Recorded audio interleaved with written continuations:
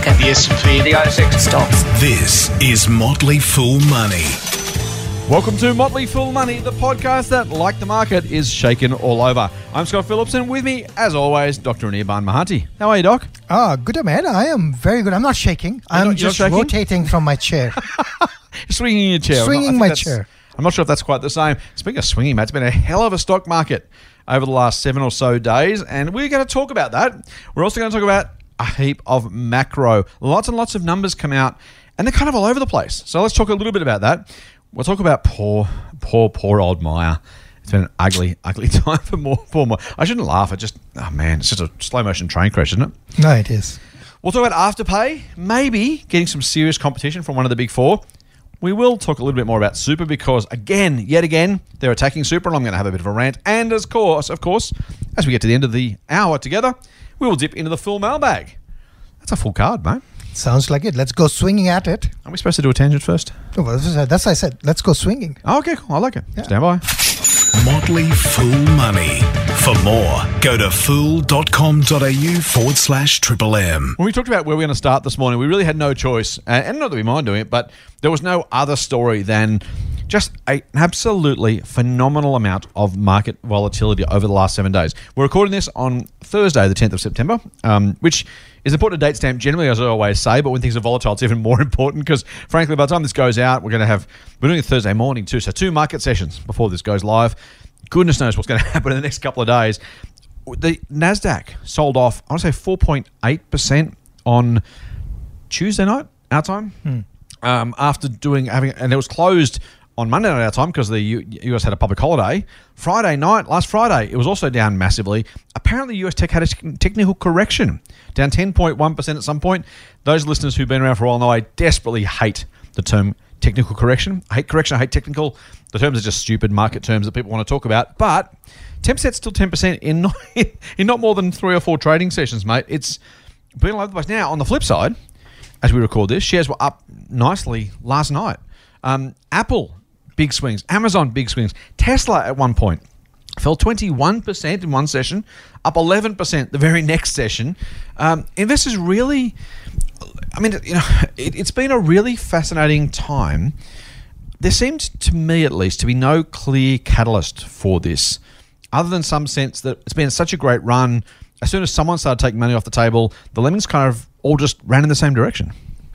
Yeah, so, we can all speculate because it's hard to know why the market does something. There was no clear news, right? It wasn't like all of a sudden 3 big tech companies came out and had terrible results, or that there was some change in government policy. Like normally, not normally, often there are reasons why this stuff might happen, right? Rates might go up so the market might fall, or there's something normally going on, some sort of catalyst for those big falls.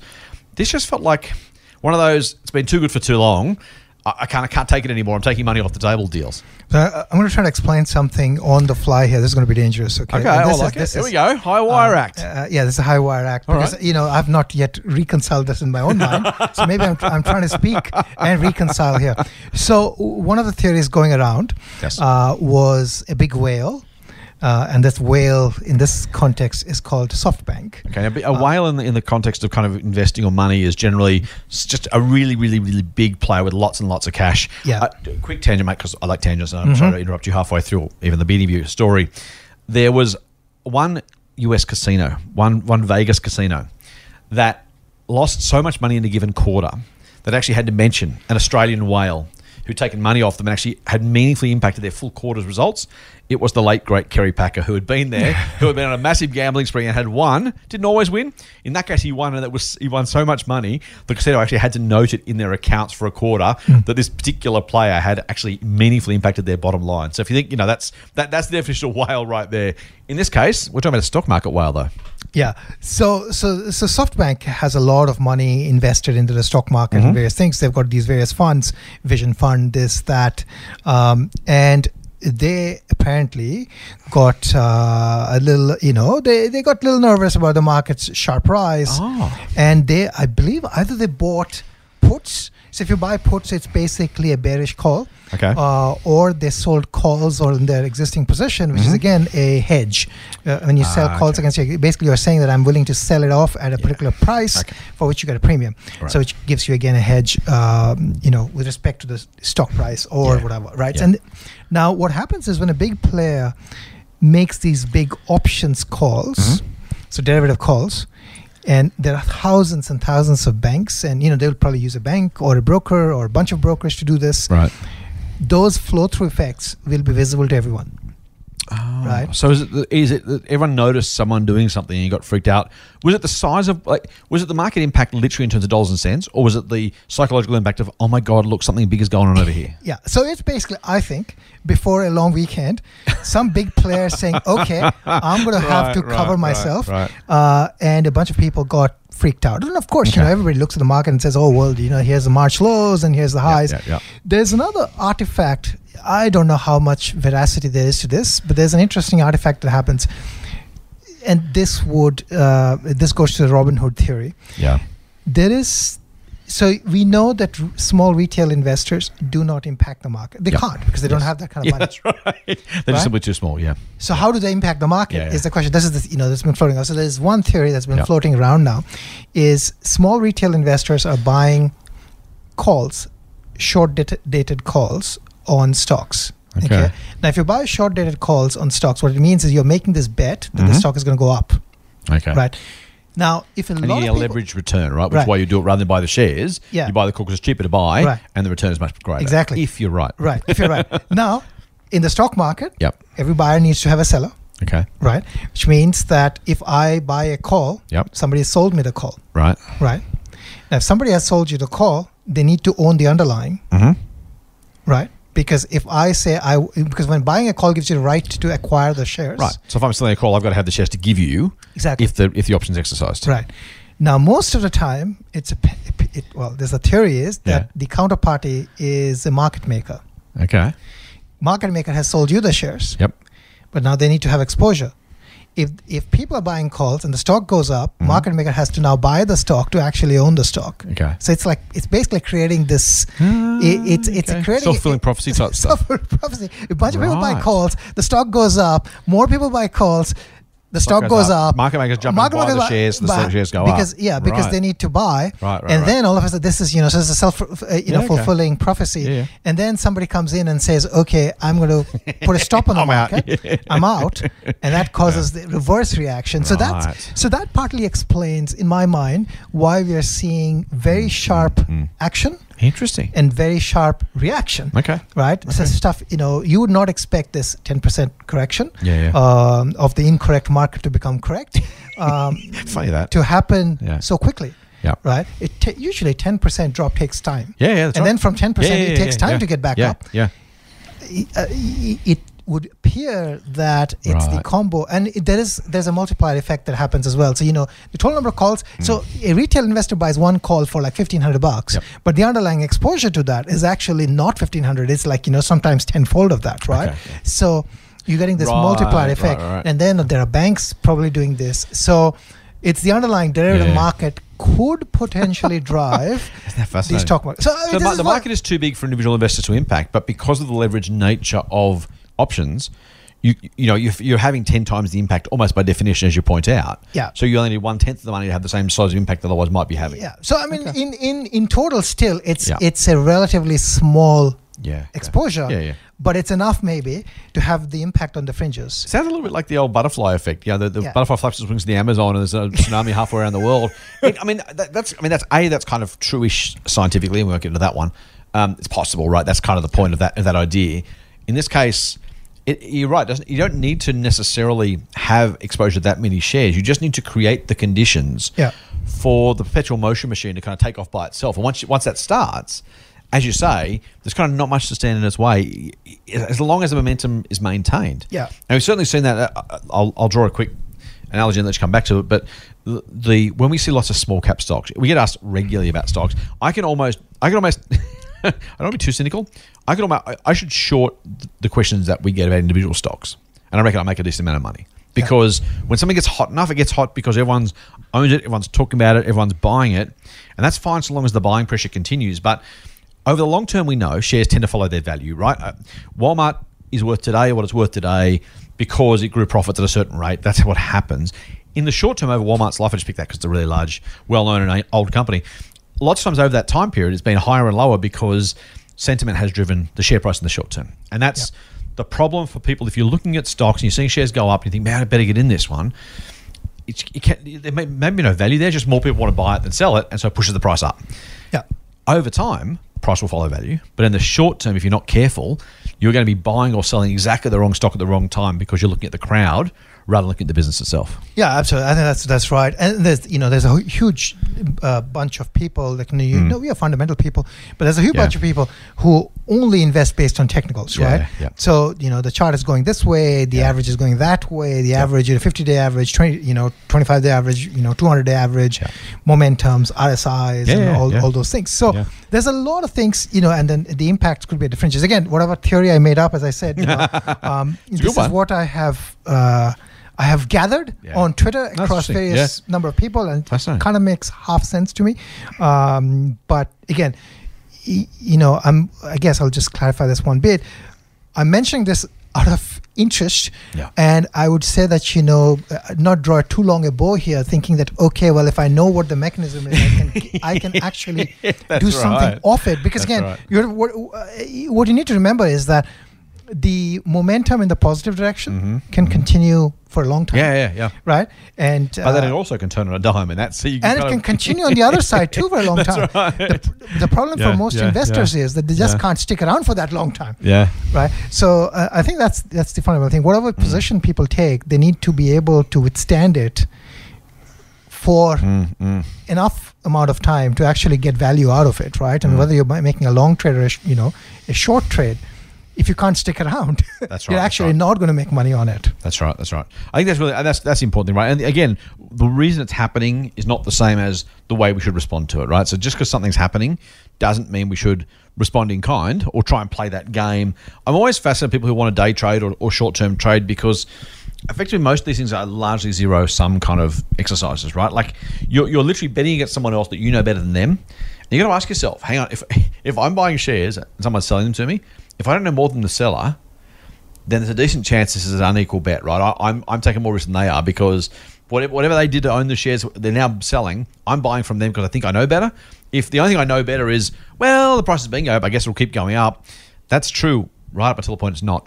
And that can be really, really dangerous. We've seen so many stocks that flew and then crashed.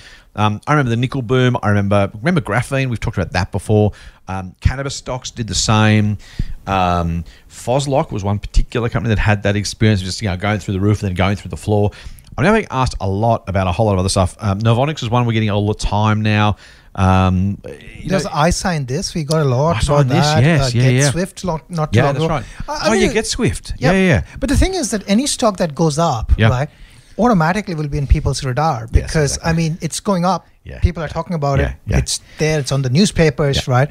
But it's still feeling profits. Something's going up. It's going to keep going up. I better buy some. Everyone does. And then as soon as the buying stops, as soon as the music stops, if there's nothing fundamental to support the price, if all that's been happening is an imbalance of buyers and sellers, that's the only reason it's going up, then guess what? When that imbalance reverses, even when it just flattens out, value will add over time, right? Not value investing necessarily. I'm not saying value investing is growth investing. I'm saying the value of any growth company is what you're buying as a growth investor or as a value investor. Eventually, you're hoping the business is worth the price you're paying. If you're paying a price because everyone else is paying that price, I don't know there's a sillier reason to buy shares. I don't mean that in a harsh way of people who are doing that, but that's probably the least logical reason I can think of. Yeah, I think I'll take a little bit of a... I would say that if someone wants to day trade, that's their choice. As long as they realize, whatever model you use to make money on the market, you got to still realize what you are actually doing, right? You're basically speculating. You're making a bet. You're making the casino style bet, and therefore you need to realize that there is a certain probability that you're going to lose your money, and exactly yes, and therefore you play accordingly, right? Yeah. And you want to play that game, be my guest, but just you should know what you're doing. Exactly, nice one. Mate, that's a great step off point. Let's go macro because speaking of knowing what we're doing, we're in a really, really strange economy right now. We talked about this a little bit last week. We saw retail sales up. Actually, we didn't because retail sales came out after the podcast was recorded. So GDP fell 7%. Retail sales on Friday were up 3.2%. And you kind of go, I don't really understand how that's possible. This week, some fascinating numbers. Business conditions were poor. Business confidence was high. So you kind of go, okay, well, maybe they're saying it's terrible now, but it'll get better. So that's probably positive. Consumer confidence actually bounced back to January levels, if you can believe that. They weren't great then necessarily, so I'm not saying this is back to huge highs, but effectively back to pre-COVID levels. And then home loans jumped 8.9% in numbers that were released on Wednesday. It's just, because everything's moving so quickly, because the stimulus and everything is in such a mess in terms of numbers, you can't really extrapolate anything. But it's a really, really strange scenario. I think I may have mentioned last week that I think it's Capital Economics, if I'm not misquoting, actually believes we're already out of recession, that the September quarter that's going to finish in about 2 weeks' time, 3 weeks' time, will actually show positive growth. And effectively what we're seeing now are some of the more short-term numbers like confidence and retail sales numbers that don't have the same lag as GDP, and maybe things are already improving. I'm an optimist, as I've said many, many times. I'm inclined to believe that. I want to believe that's true. How do you take kind of the home loans numbers and the two confidence numbers this week in the context of what's going on? Yeah, so I don't know. I find the entire home loan market to be a bit funny. I mean, if there's anything that I think is overvalued, I think it's that. It is there's no reason in my mind where how you could justify the property valuations that we currently see. You have one of the most overvalued, let's not call it overvalued. I think we have the most expensive property in the world. Right? Yep. So how do I, there's no reason to justify that other than saying, well, there's demand, there's supply, and therefore that's that, right? So, I mean, people I would like to know how much of that home loan, for example, is just refinancing, right? So if the interest rates are low, a lot of people will refinance. That will show up as, so I guess what is interesting is what is the incremental net extra credit being created, totally, right? So that's the measure, not in my mind. Again, I don't know whether that's the measure or... the other thing is that, I would assume right now the supply and demand are both limited in sort of the property market. So, I don't know. I personally feel the property market is highly overvalued, leveraged, and it's one of those things where stuff can go wrong very quickly because of leverage. And exactly as leverage in the equity market or options provide a leverage, these also provide. Right. Everybody thinks that they're rich. Yep. But they actually don't have the cash, right? Exactly. So based on leveraged property they own. But it's they're saying that actually the other word I really dislike is I dislike the use of the word equity. When the bank tells you or somebody tells you have X dollars of equity in property. Yeah. That's completely nonsense because the X dollars of equity is equity if you can sell it immediately, which you can in the stock market. But, you have X dollars of equity, well, you can get that X dollars back minus the brokerage, whatever is the value, right? But you can't get that X dollars of equity that you think you have in property by selling because the stuff doesn't sell immediately. Yeah. Right? So, I don't know. I think that's a funny market. It's hard there's a lot of funny things that happen in that market because it's not a pure auction market. It's not a live market. So with respect to business confidence, well, the business confidence thing I think is interesting to me because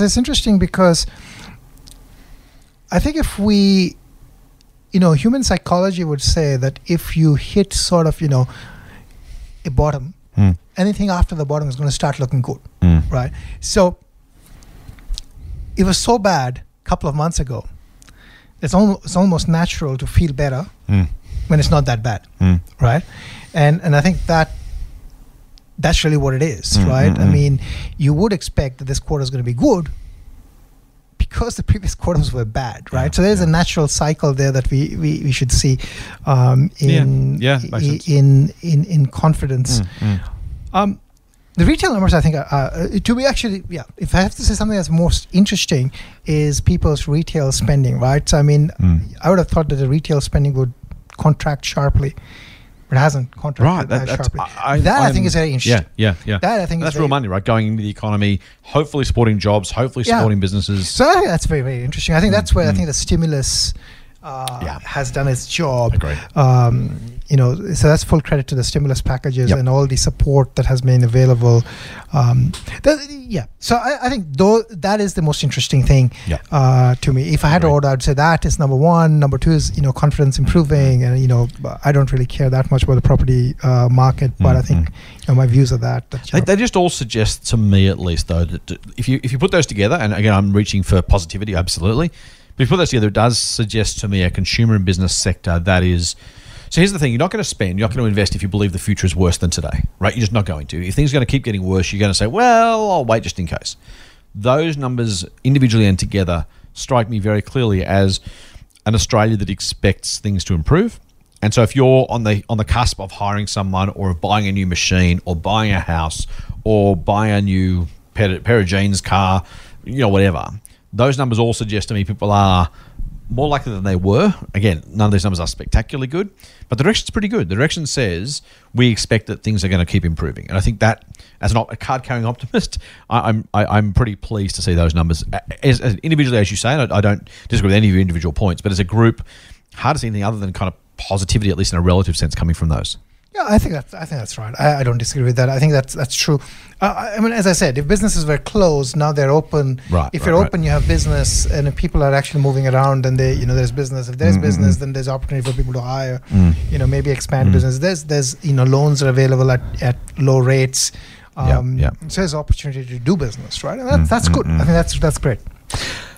Speaking of retail sales being up, mate, the good news about retail sales being up is obviously Myer has done spectacularly well and has booked super large profits, right? Oh, you would think so. That's not the case, though, is it? Oh, that's a bit unfortunate. See, last year they made $25 million in profit. This year, not so much. They lost $170 million. My first reaction was, they made last year $25 million of profit. I was going to say, that's not a whole lot. Yeah. That almost sounds like a mom and pop store making $25 million of profit. And my impression would be Myers is so big. When I think about Myers and I think about all those big stores that they have, I'd have thought that you'd make hundreds of millions of dollars of profit. Yeah.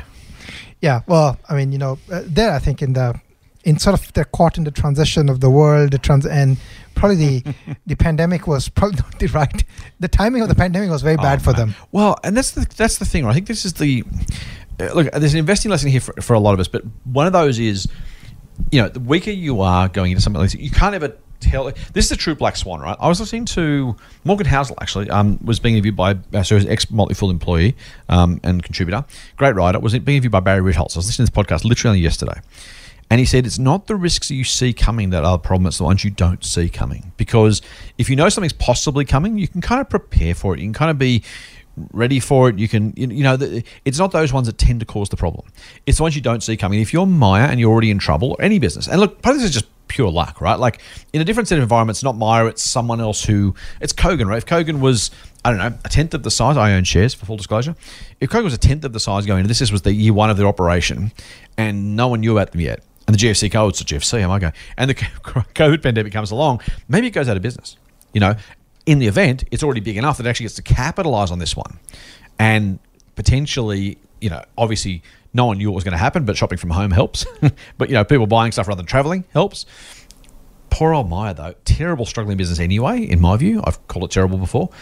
But man, it couldn't have been a worse set of circumstances at a worse time for a retailer. Already under massive, massive structural pressure. It's just increased the problems, hasn't it?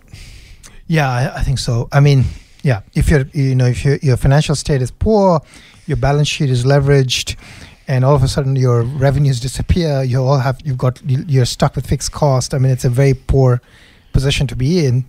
Unfortunate position to be in. Yeah. So I don't disagree. I think everything that you say is right. The opportunity this time was for those people who could capitalize on it. There has been a certain group of companies that have been able to capitalize, whereas Myers definitely is not one of them. Yeah, well, but I like Myers. I like the Myers stores. Do you? Yeah. I don't reckon I've been to Myer for. I reckon the last time I bought a suit, I must have gone maybe to Myer or DJs. I don't reckon I've been to. It was DJs. I don't reckon I've been to Myer in 5-7 years, maybe. Well, I have actually never probably bought anything. That doesn't mean that I don't like them. You know what I mean? Yeah, that's right. So I like them. I think there's a retailer. I like them because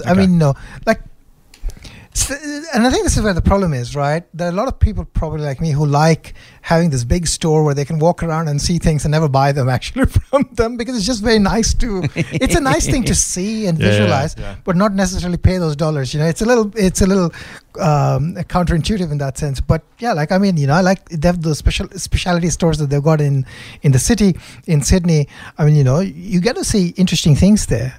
You just don't buy them. Maybe you buy them online later on because you now know what exists.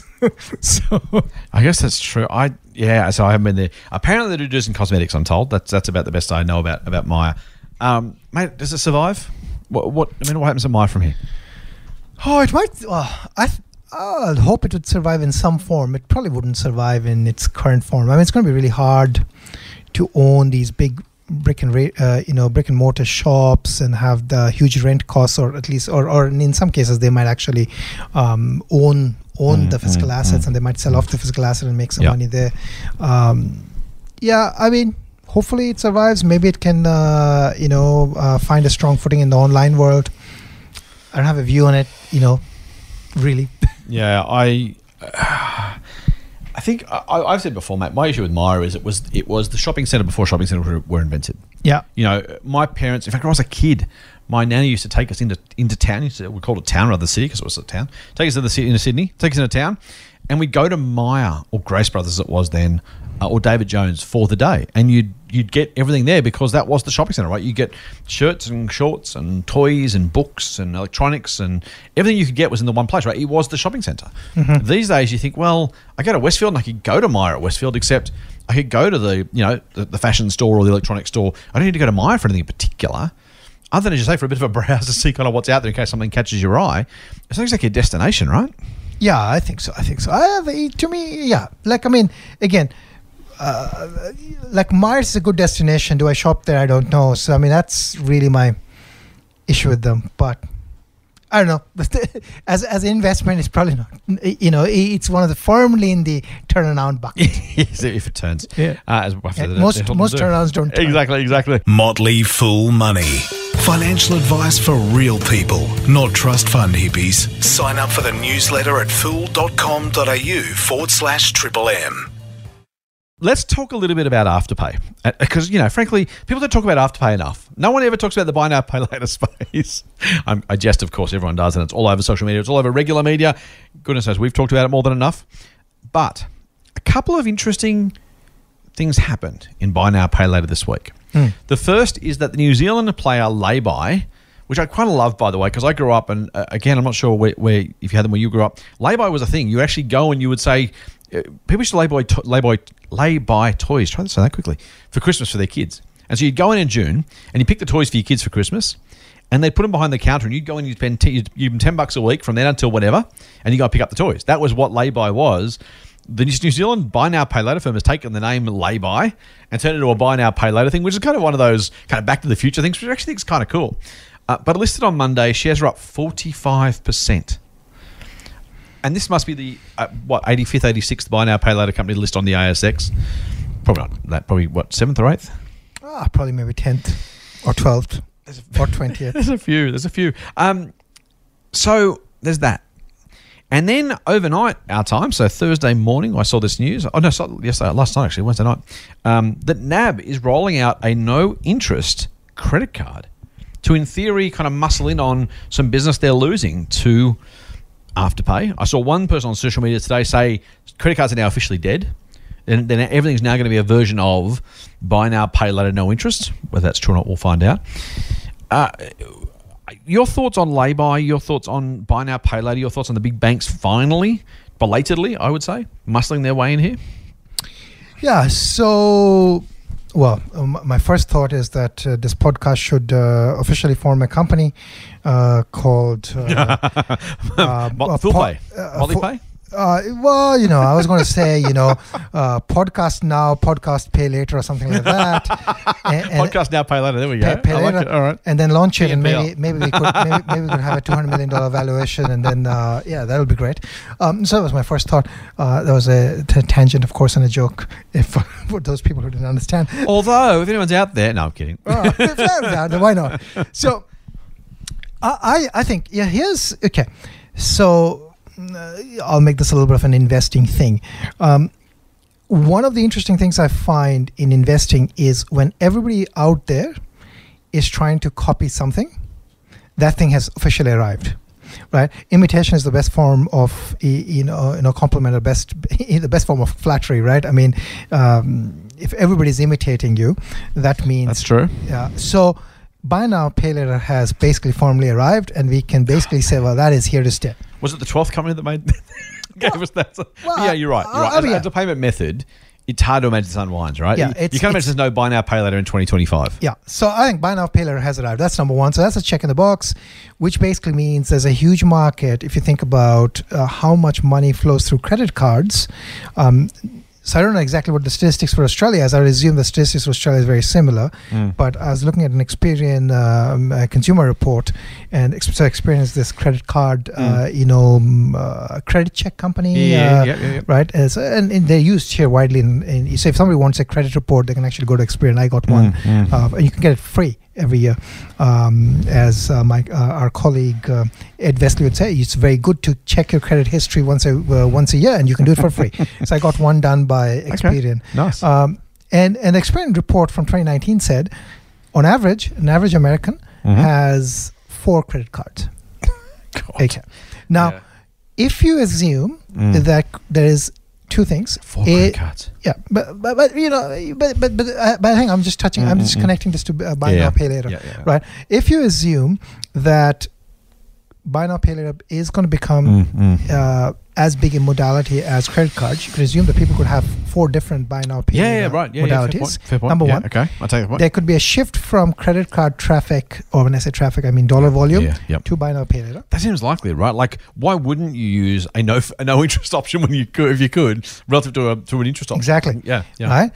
A third thing that could happen, and that is happening, is there's a large amount of cash that is transacted that's going to all become digital. So there is this tailwind, right? So in other words, there's a huge market in which multiple players can survive, right? So so that's that. How many can survive? So I know, finish the list. Yeah. So now on that front, I think there is a perception issue at play, right? So I mean, if I am really in the buy now, pay later camp, I'm definitely in the anti-bank camp. And I don't mean that as a slight on the banks. It's just that I don't think the buy now, pay later people right now would want to own a NAB credit card, which is monthly payment and has a month, which doesn't have an interest but has a. That's one. Number 2 friction point, I think, is one of the greatest things that buy now, pay later did is pass the cost. Indirectly. And we say best things. It depends whether you're a retailer or a consumer, right? Well, yeah. Sometimes from a consumer point of view. So from a consumer point of view, if you don't see the cost, right, the cost is being passed on. Ultimately, the cost is the cost, right? I mean, the retailer is paying for it. In return, the retailer is probably doing less discounting, right, and counting on more. So everything. It's none of these things are straightforward. But from a consumer point of view, you're not paying. Yeah. Somebody else is paying. You're getting this thing. You're paying in for installments and you're done, right? I think my personal opinion is the biggest competitors to buy now, pay later is actually not going to be banks. It's not going to be credit cards. It's actually going to be the stuff that we buy and the services that we consume and the amount of those things that are actually going to be available to us on a subscription basis or on a monthly basis. Which is kind of exactly, I mean, to your point, Afterpay was kind of paid over 4 periods. NAB is basically saying pay your life in monthly installments. I mean, their entire credit card offering, the non-credit card offering, what they call it, this straight up credit card they're calling it, that's almost exactly what it is, right? It's like, spend whatever you want, just give us a monthly amount of money to kind of fund it. They're almost turning life into a monthly subscription. Yeah, but I'm saying that doesn't work. What I'm saying is what's going to work is most of the like right now, basically what buy now, pay later, in my opinion, has done has basically turned buying a jeans into having a Netflix subscription. Yeah. Right? But if everything becomes like a Netflix subscription, that's, I think, buy now, pay later's competition in many ways. Oh, I see what you're saying. You know what I mean? Because there's no need to put large... if I need to... Like, so if I need to buy a chair and the person I'm buying the chair from basically says, all you got to do is just give me a mode of payment that I can take every month from without charging you anything extra. Okay. Right? that is buy now, pay later competition. Yeah, I don't think yeah. this is buy now, pay, because this, I think, where you have to pay a fee to have the card. Well, that's basically a yearly fee. Yeah. People will balk at the fact that I have to pay a fee when I can get that for free. Right. Why wouldn't I have Zip and Afterpay? Yeah. Right.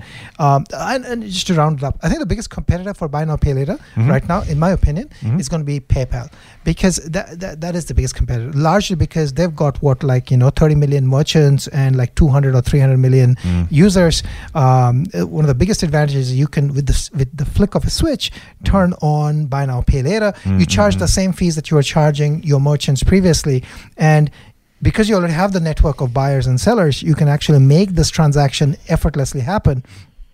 I think that is the biggest, So I think the banks are basically toast as far as buy now, in my opinion, of course. What happens there? I mean, we said banks are toast. I mean, we're going to have bank accounts for the foreseeable future, I assume. Is it just the credit card stream of business they lose? I mean, how does that play? If you're a bank shareholder right now, are you losing just your credit card business? I don't think anybody should be a bank shareholder right now, because I mean, you have over leveraged property, 10:1 leveraged property. Sure. If something goes wrong, those bank shares are toast. So I mean, in my mind, there's no reason to be a bank shareholder.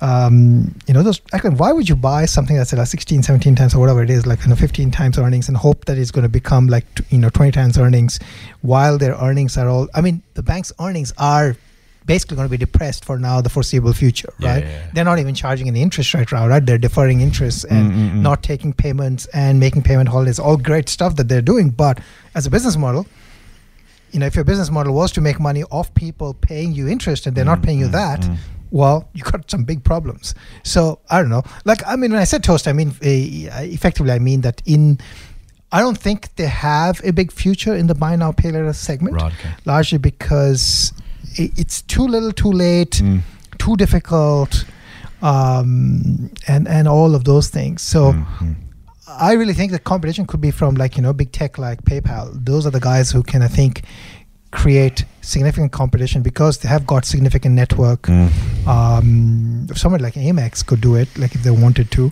because they have both the network and the credit histories and facilities. So they could, all of these people can.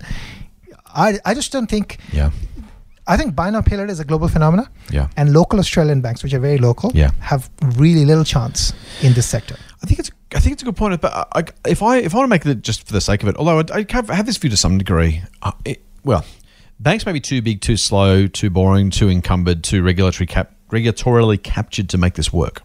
But if I'm a bank, I've said to you, I think we've said on the podcast, I've been waiting for CBA or someone to let people pay all their bills in 4 installments over 4 weeks, just by virtue of effectively in-housing buy now, pay later. I didn't expect the NAB thing. To be fair, so I didn't predict NAB. But it's at some point, and again, whether it won't just be CBA, right? But banks around the world, if Wells Fargo and HSBC and Lloyd's of London, or not Lloyd's of London, that's the insurance company, Lloyd's Bank, Lloyd's TSB. If these guys want to remain relevant,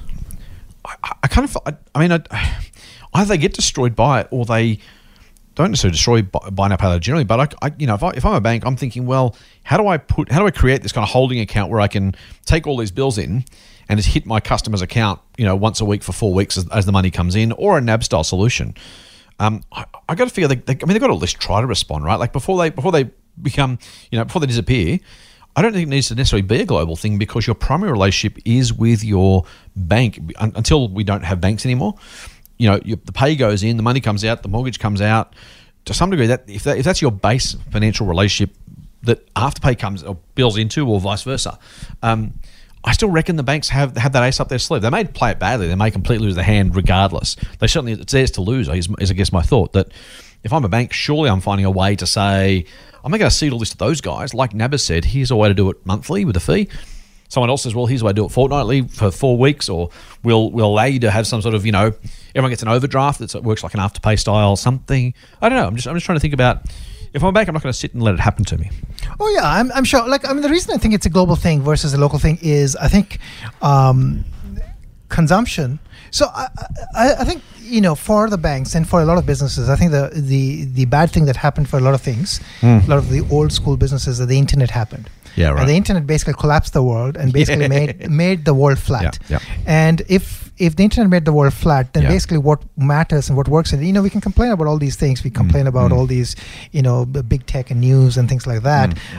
But ultimately, everything has turned into a scale game, which benefits consumers, right? I mean, so Afterpay, or let's not even talk about Afterpay. Buy now, pay later is really a scale game, right? If you can have all the retailers in the world and all the consumers in the world, you can work with a really small margin, right? I'm still not on that page, mate, because I don't think it needs to be global. I mean, unless my bank, if my bank is Commonwealth Bank or NAB or a credit union or something else, and my bank does the fractionalization of payments for me, I don't know that it needs. I don't think there is a global. There's no necessity. It may still be a global winner in the end, but there doesn't need to be a global winner if the banks respond appropriately. There's no arbitrary reason why, Commonwealth Bank can't do Afterpay for its own customers internally.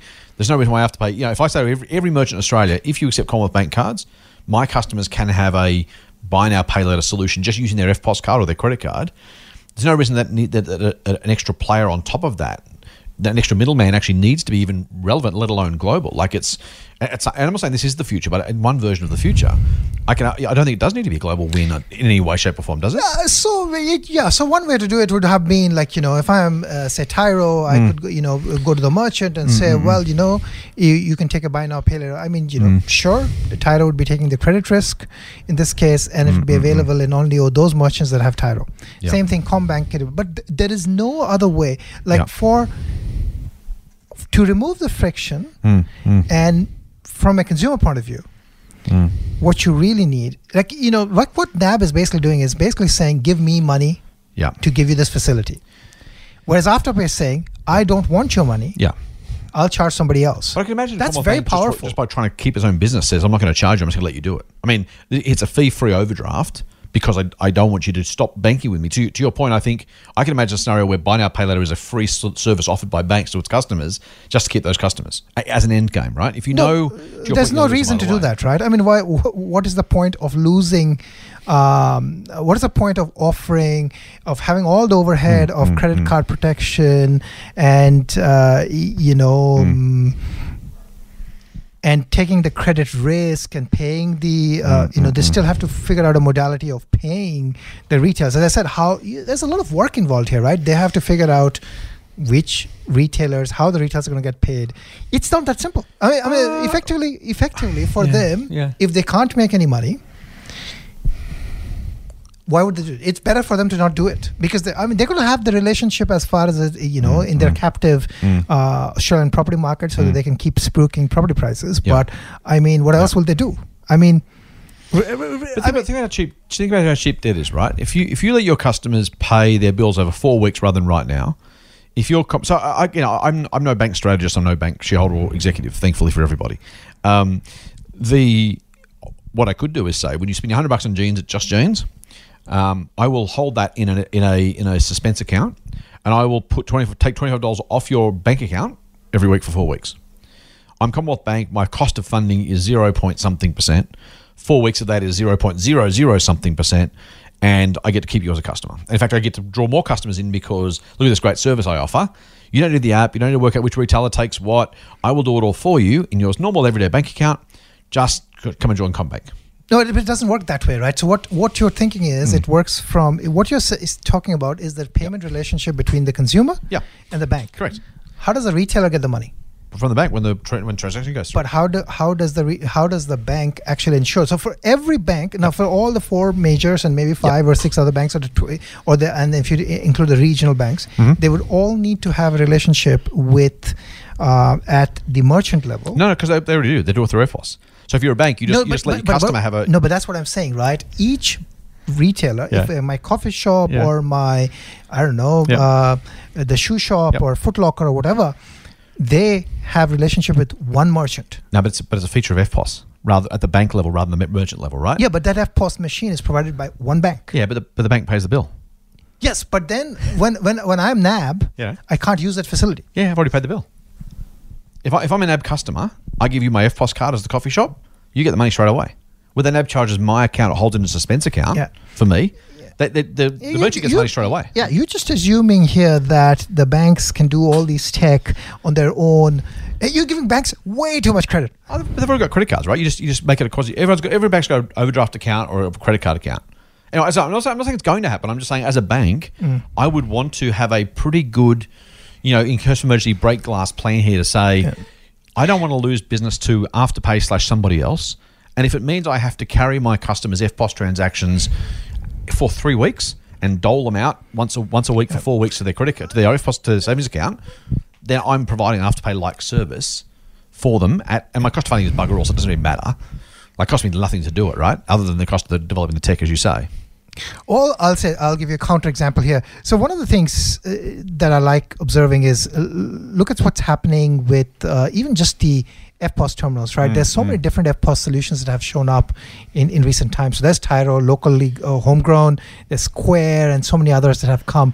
To me, it seems like, scale and solution and technology is just making it easy for large scale global solutions to be deployed anywhere, which is a challenge for locally focused banks, I think. That's my view. Does it globalize retail banks? I mean, if you follow that to its logical conclusion, I mean, you're only once a PayPal or a Square have transaction accounts. I mean, at some point, as much as the Australian government have said this 4 pillars policy is kind of, we want 4 big banks and all that kind of stuff. I mean, if our money just slowly leaks out of these banks, do we end up with no local meaningful banks or banking sector? Yeah, I'm not 100% sure that's yet going to happen. I mean, I think the benefit there for the Australian banks would be that pure play banking comes with heavy regulations, and most tech players don't want to be heavily regulated. Regulation is very costly. It makes you slow moving, makes things difficult. So they're all. I don't know, in the future world where everything is digital and there's a digital currency and everything can be seamlessly transacted, what happens. But I mean, I do see there's a future, but I think this bank's future is probably going to be more focused in just basically maintaining a cash account, having a saving account, providing loans to consumers and businesses, and that's not a bad business. Sure. Just maybe not. Commonwealth Bank can breathe easy for a little bit yet. Well, I think it's okay. They'll be fine. I guess the only thing, though, of course, is that as with all businesses, if they go from moderate growth to moderate decline, I mean, the shareholder results could suck for a long time. Even if it takes years for them to be supplanted by some sort of globally dominant financial institutions, it doesn't mean, a slow bleed out. We just talked about Myer. I mean, it could be that, right? Yeah, I mean, we're not, at the Motley Fool, we don't have many bank recommendations. No, we don't. And, we don't have any right now, do we? Didn't we have a couple in... we did, in EI, yes. Yeah, and I don't know whether have you sold them? We sold them because of the, obviously, EI, Everlasting Income, EI, is an income-focused service, and we had better income options elsewhere, given the banks cut their dividends. So. Okay. So they were there for a short time. So they're there for a short time. Not a good time. Not for a good time. So, and we are a long-term focused house, so if we are selling stuff, that really means that stuff has changed. So,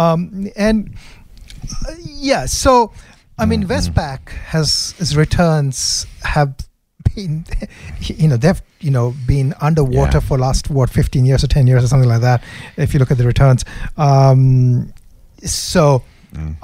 know. I mean, they have a lot of structural challenges. High debt situation. How much more debt can you shove down people's throats? Right. I mean, there's a limit to everything. Or maybe theoretically there's no limit. Maybe we can have infinite debt, and we can keep paying forever. Mate, the Westpac share price, by the way, was the same in September 2004. I've just picked a bank at random. Now they've paid a lot of dividends in the meantime, so we shouldn't. We are very always clear to make sure we compare apples to apples. So we want to be careful. We're not just excluding dividends. They're a meaningful part of the returns, but still, 16 years with no capital appreciation, dividends don't cover that. Yeah, so So I think they have been. Last I checked, over the last decade, they were significantly underwater with respect to the ASX All Ordinaries total return. And I don't expect the next 10 years to be any better for them, largely because I think they're just in a difficult environment. It's really a tough environment, tough banking environment. Hard to give loans. There's already a lot of loans. The interest rates are really low. When the interest rates are low, it's hard for them to actually make money on the on the margin, right? I mean, there's cutthroat competition for everybody trying to give loans out at 2%. I mean, how are they going to make money, right? In many ways, I almost feel like this competition is actually deteriorating banking standards to some extent, right? Because everybody's pushing towards. Ultimately what would happen is that if there's if you don't have quality assurance in the processes, you don't have fraud detection in the processes, you're going to have problems. So it's one of those things, isn't it, where I've said the same about the banks. As much as I think the banks overcharge us and all that kind of stuff, from a societal perspective, from a systemic perspective, you're actually better having slightly too profitable banks, as in they're slightly too profitable, rather than the reverse, which is they're not delivering the sort of kind of societal, economic, systemic role that we need them to play. You've got to be a little bit careful what you wish for. Yeah, that's true. But I mean, I think that if you have organizations that have good systems and processes in place and are keeping up with changing times, I think those organizations tend to deliver value over time. And I think one of the issues of protecting certain species from the onslaught of competition really is that they become complacent. And that is, I think, problematic. So there needs to be a healthy mix of competition and regulation, I guess. Is interesting. Good point. Can I have a rant? Yeah, you can. Is that all right? Yeah, please. We've talked about super on and off over the last few weeks, including on our money hacks, and we've talked about a whole lot of things that are going on. I've been very vocal on the superannuation guarantee, that for all of the challenges and troubles we're having right now as a society, not increasing the super guarantee is remarkably short-sighted, if for no other reason than it's going to put enormous pressure on the budget in 20 or 30 years, let alone the living standards of those retiring. There was another shot fired. It's one of the. I'll give the anti-super brigade their due, mate. They are nothing if not inventive, and nothing if not indefatigable. They have come out now. Once in the pot time it was the industry funds that were the problem, and that didn't quite work. So then it was the super guarantee that was the issue, and that seems to have fallen over. So now they're saying we shouldn't increase the super guarantee because some super funds might actually get some more fees. That's true. If the rate goes up, then the amount of funds under management goes up. And if the superannuation industries charge the same fees as a percentage, their rate will go up. That's absolutely true. So here's the thing, Doc. When our boss offers me a pay rise next year, I'm going to say no. I'm going to say no because I don't want to pay the tax I'm going to have to pay. I mean, if he gives you a pay rise, I'm going to have to pay more tax, right? So I don't want to do that. I'm going to say no. I don't want any more pay rises because I've got to pay tax on them. And then you should rightly cart me off to a special little place in a straitjacket and leave me there and take my job. So if I do that, you're welcome to my job. I hope our listeners realise I'm talking in jest. I hope they realise that, I mean, it doesn't matter what tax bracket. If I'm on a 50% tax bracket and I get 10 grand from the boss, guess what? I still get to keep $5,000. I'm better off. Now, we can argue about what the tax rate should be. We can argue about the rate of increase in fees for super funds should be. No argument at all with that. We should absolutely have that conversation. For those people who are doggedly anti-super, to try and pretend just because some super fees might make some money, we shouldn't increase super, I reckon has got to be the most ludicrous argument I have heard in my entire life. And I said as much on Twitter, and some of my followers did say, well, shouldn't we look at the fees thing? Absolutely we should. We are paying way too much in fees for our super. I completely agree. But, man, like, to say we shouldn't increase super because super funds might get a bit more money, I think that is the most ridiculous conversation I have ever heard in my... Is that not the weakest public policy argument you've heard ever?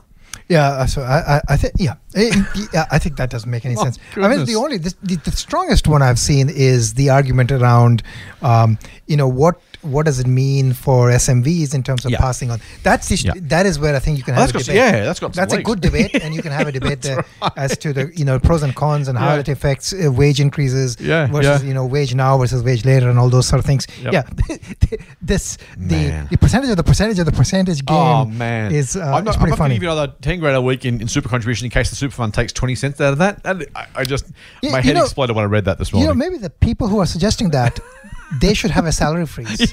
Or maybe their salary should go down below a certain tax bracket. Yeah, that's right. Save a fortune. They'll save a fortune in We tax. can lower their marginal tax rate for them. How good would that be? And if it's coming from money that's being paid by taxpayers, it's great for taxpayers. I think I'd be a proponent of that tax policy. I just thought that was brilliant, mate. Of all of the good reasons, as you say, there are absolutely good. I still would personally increase the super guarantee, but I can absolutely understand that conversation, and it's a debate we should have about: is it the right time? Is it the right amount? Can businesses afford it? They are the right conversations. Yeah. This stupid bloody fees one just drove me completely nuts. I mean, that's a good debate to have. There are some good debates to have and discussions, and maybe there can be numbers around it. Bad ones. And and then there are some ones that just don't make sense. Oh my goodness, mate. Let's get on to some quick mailbag before we finish up. I will move on from that. Otherwise, I'll be tempted to rant again. No one wants that. So I don't want to read this, but I have to because Rodney sent it in. You know that about me, right? Well, if it says good things about the podcast, then it's fine. Well, it does. It says some other things about other things. We'll talk about that in a minute. Rodney says, "Hi, Scott. For months, I've thought it was weird. You kept talking about a mailbag episode, yet would only ever answer a couple of questions on the main Friday podcast. I unsubscribed and resubscribed, and it's now showing all the mailbag episodes. So I've got a lot to catch up on. Thanks for answering my question about Kogan. I went and found it back in a July mailbag. FYI, I went in as much as possible on the share purchase plan and still holding everything. The heavy scaleback was expected, but still quite shocking. I completely agree." He says, "Please thank Doc and also dig the boot into him over Apple's podcast app blocking 50% of your amazing content." Now, Doc, you know I don't want to talk about that. You know I don't want to bag Apple. You know I don't want to give him a hard time.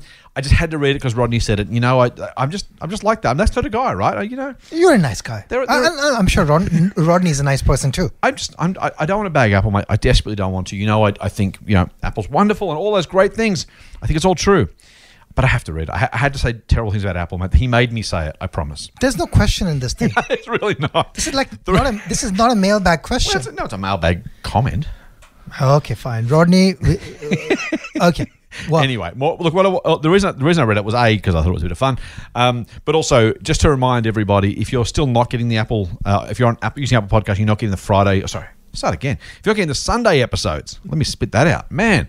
If you're listening to this on a Friday, that's why we're covering it now. If you're not getting the Sunday episodes, it seems that if you unsubscribe and resubscribe to the podcast, I think we've talked about this before, but just from Rodney's feedback as well, if you unsubscribe from the podcast and resubscribe, you should pick up all those mailbag episodes. So if you're not getting them and you want them, and why wouldn't you? They're free and they're excellent.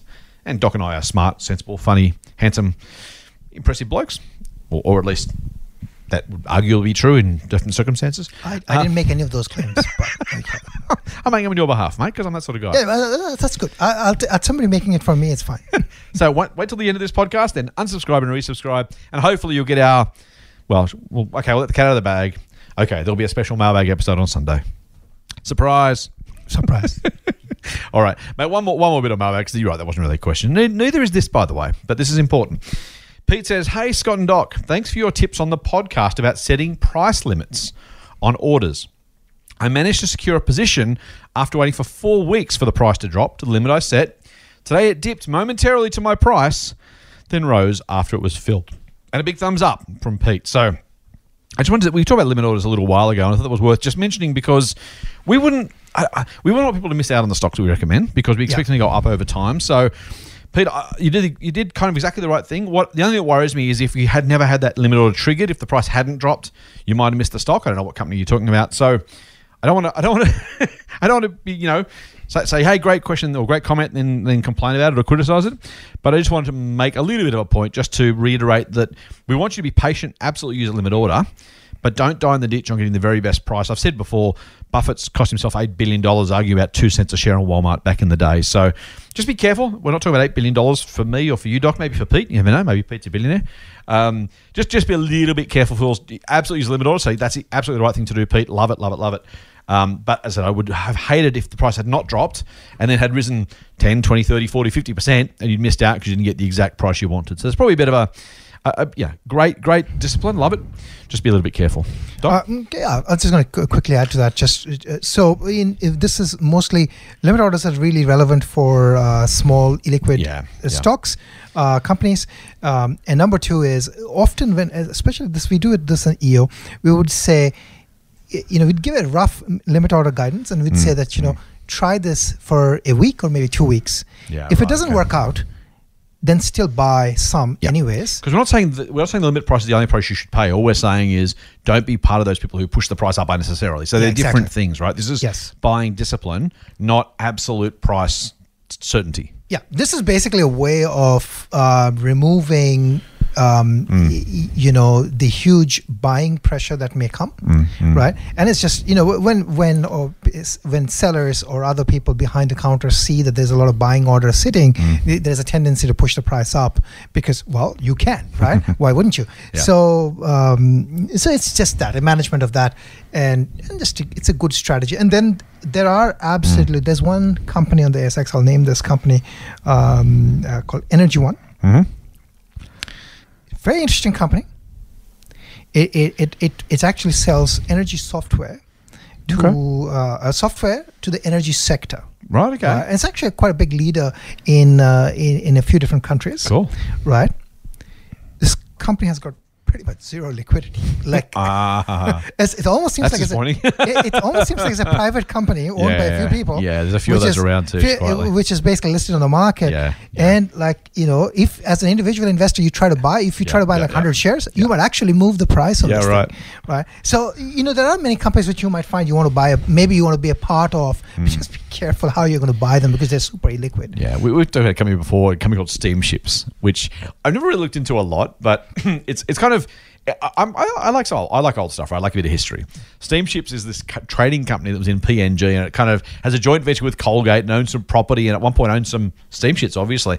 So it's kind of this colonial trading company, which is kind of this cool little piece of history. And I've looked at it a few times every now and again, but it literally almost trades by appointment.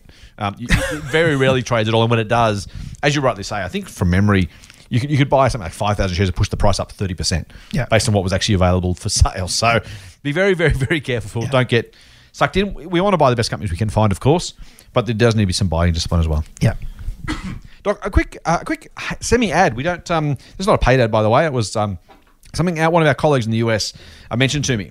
And I mentioned Morgan Housel earlier in the podcast. He's actually written a new book, and it's called The Psychology of Money. Now, if you like your books and you like investing, and I talk about psychology a lot, really, really useful book, I think, to grab. Certainly been reviewed very, very highly by the likes of the New York Times and the Wall Street Journal and others.